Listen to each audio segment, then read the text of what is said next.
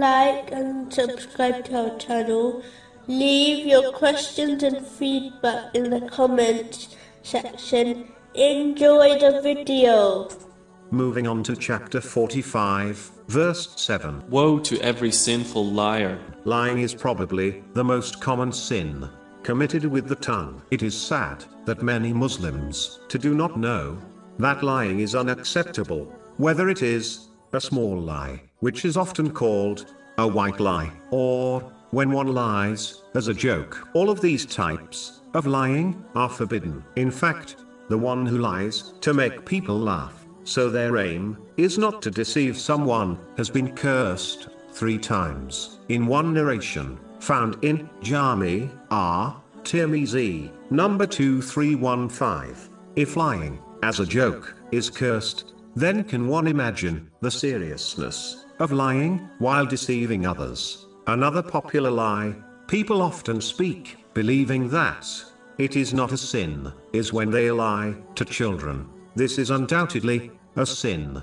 according to narrations, such as the one found in Sunan Abu Dawud, number 4991. It is plain foolishness to lie to children, as they will only adopt this sinful habit from the elder who lies to them. Behaving in this manner shows children that lying is acceptable when it is not acceptable, according to the teachings of Islam. Only in very rare and extreme cases is lying acceptable. For example, lying in order to protect the life of an innocent person. It is vital to avoid lying, as according to one narration found in Jami Tirmizi, number 1971, it leads to other sins, such as backbiting and mocking people. This behavior leads one to the gates of hell. When a person continues to lie, they are recorded by Allah the Exalted as a great liar.